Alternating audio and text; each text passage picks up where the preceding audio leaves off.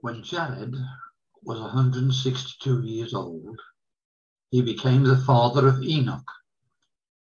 After the birth of Enoch, Jared lived another 800 years, and he had other sons and daughters. Jared lived 962 years, and then he died.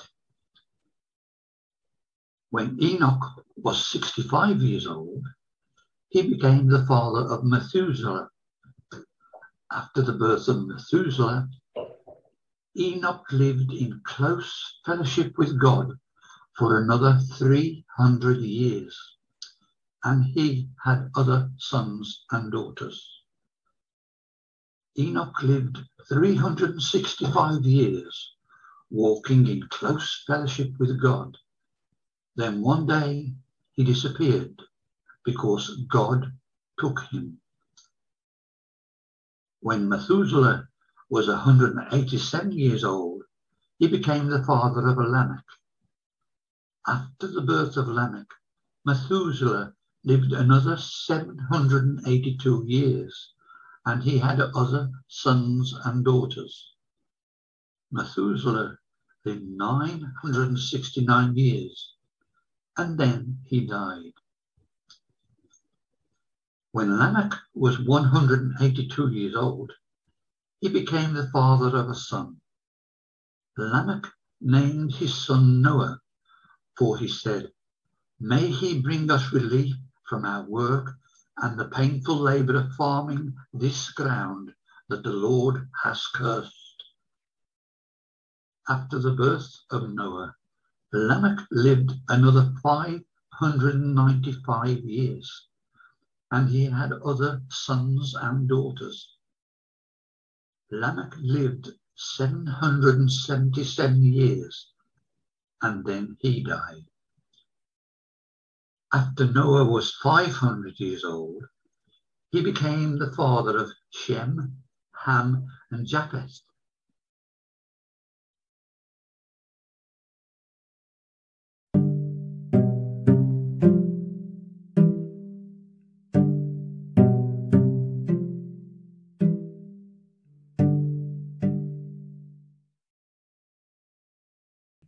That's amazing, isn't it? We think we're doing well if we live for nearly a century, but these men lived for nearly a millennium each. With that in mind, I'd like to share some thoughts with you. How has our maturing years affected our Christian walk? I don't think it's any secret that on the whole, we're a congregation of a more mature age. Although there are among us, I'm happy to say, some younger members. We might want to be like Peter Pan and never grow old, or others might want to grow old disgracefully.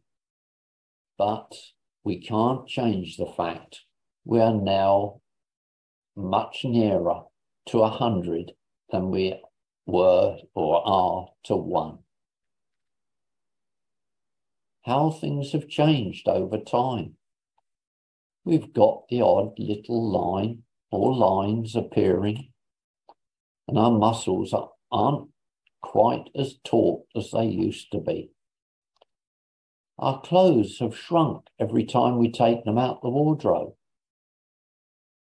Then there are the new spare parts, hips, etc.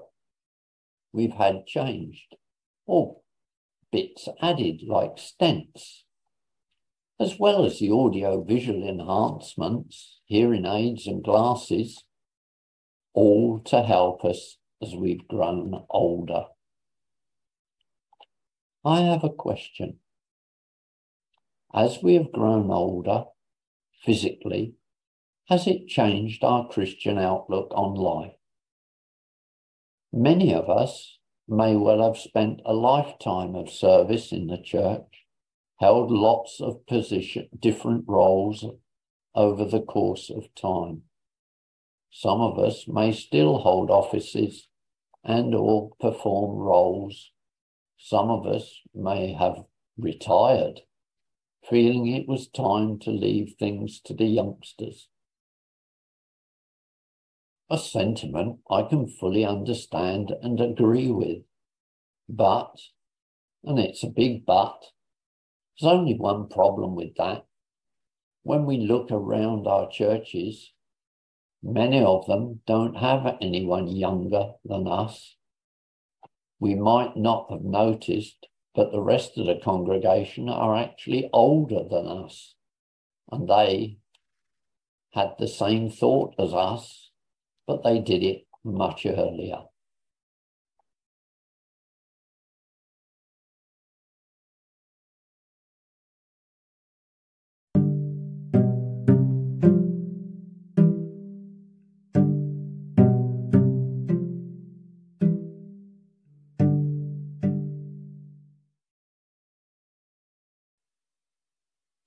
Luke chapter 14, verses 25 to 35, reading from the Message. Figure the cost. One day, when large groups of people were walking along with him, Jesus turned and told them, "Anyone who comes to me but refuses to let go of father, mother, spouse, children, brothers, sisters, yes, even one's own self, can't be my disciple. Anyone who won't shoulder his own cross and follow behind me can't be my disciple." Is there anyone here who, planning to build a new house, doesn't first sit down and figure the cost, so you'll know if you can complete it? If you only get the foundation laid and then run out of money, you're going to look pretty foolish. Everyone passing by will poke fun at you. He started something he couldn't finish. Or can you imagine a king going into battle against another king without first deciding whether it is possible with his 10,000 troops to face the 20,000 troops of the other? And if he decides he can't, won't he send an emissary and work out a truce? Simply put, if you're not willing to take what is dearest to you, whether plans or people, and kiss it goodbye, you can't be my disciple. Salt is excellent, but if the salt goes flat, it's useless, good for nothing. Are you listening to this? Really listening? Amen.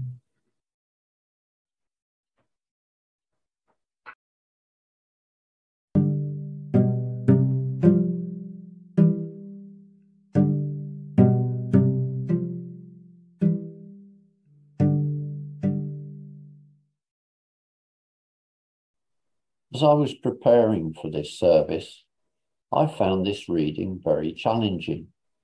What did I give up? Did I count the cost? Did I look at the potential outcome? I suppose, if the truth be known, I just jumped in with both feet. No surprise there, you say. Without any thought of the consequences. Although I knew the attitude of my friends back in those days towards a Holy Joe, the name given to anyone who raised their head above the parapet and made any sort of Christian stand. You needed a thick skin back then. Possibly not realizing who I had to give up, what the cost would be. Like the seeds in the parable that soon sprouted up. I was a keen and enthusiastic follower, but like the seed, had no real roots. I soon was choked off by the things of the world. I floundered and sank back into the world.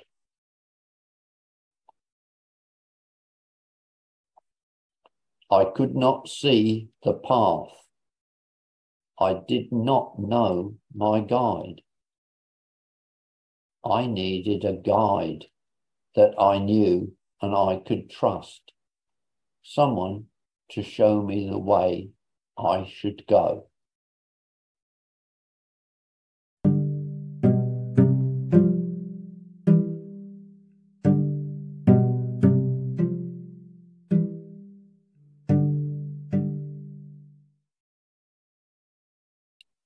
Our next reading is from Galatians chapter 5, verses 22 to 26, reading from the Voice. The Holy Spirit produces a different kind of fruit: unconditional love, joy, peace, patience, kind-heartedness, goodness, faithfulness, gentleness, and self-control. You won't find any law opposed to fruit like this. Those of us who belong to the Anointed One have crucified our old lives and put to death the flesh and all the lusts and desires that plague us. Now, since we have chosen to walk with the Spirit, let's keep each step in perfect sync with God's Spirit. This will happen when we set aside our self-interest and work together to create true community, instead of a culture consumed by provocation, pride, and envy.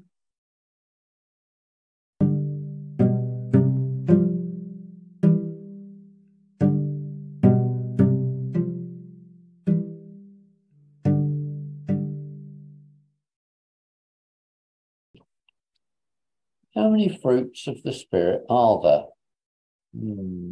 Thinks.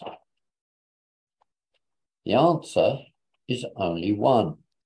It's singular. Fruit of the Spirit. It's all one, complete, whole package. The fruit of the Spirit. Unlike spiritual gifts, which are many, varied, and individual, as the name fruit of the Spirit suggests, it's the visible outworking of the Holy Spirit in our lives. The fruit of the Spirit is complete and perfect because it comes from God and is God. We might be joyful, peaceful, or long-suffering, to name but 3 of the attributes. But is it in our own strength? Or does the Holy Spirit live and reside in us? The fruit of the Spirit comes from allowing the Holy Spirit to flow through us. I hope and pray that we all display the fruit of the Spirit in our lives, not just in church, but especially in our daily dealings with the world, so that people see and hear Jesus when they meet and talk with us. So often, though, we fail in the things we do and say to other people. I know I do. But the great thing is that as Jesus is beside us, he picks us up, dusts us off, and lets us start again. He knows and understands us and still loves us.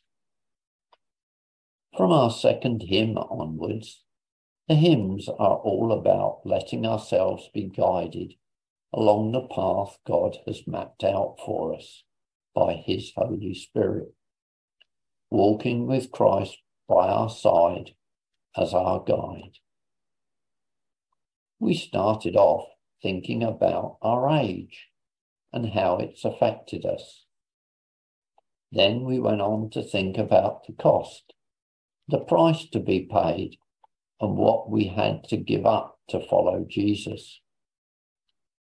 Perhaps now we can't remember the cost or that price, but we know the cost, the price that our Saviour paid to redeem and save us. So when we turned our lives around and followed him, We became like the visible part of the vine. We each became a branch and could display fruit, not our own fruit, but the fruit of the Holy Spirit flowing through us for all the world to see. If only we let him.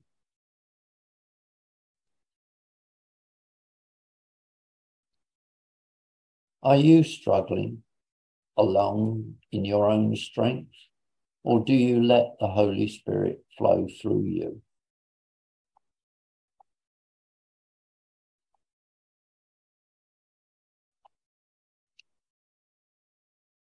Let us pray. Dear God, let your Spirit speak words of wisdom and guidance over our life today. You promised a comforter who will be with us every step of the way to guide us and to supply what we need. Be with us, Father. Help us speak the right words, make the right choices, and choose the right opportunities. Making decisions can be confusing. Holy Spirit, don't allow us to make mistakes. Help us determine which direction will open the right doors and cause productive relationships to flourish. Amen.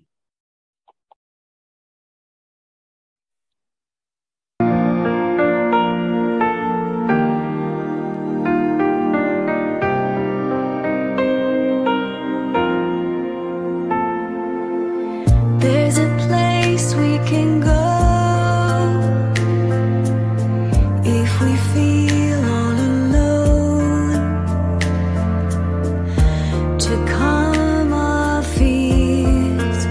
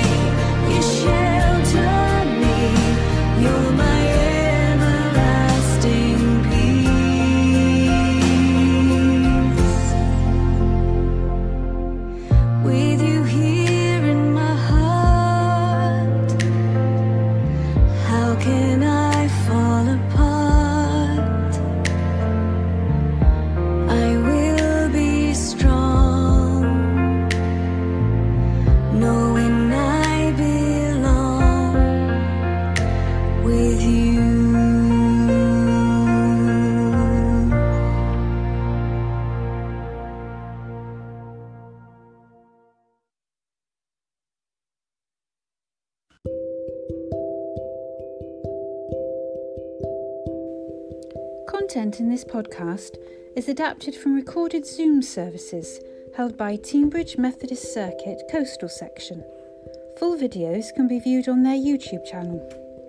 Music is taken from worship audio tracks, all rights reserved.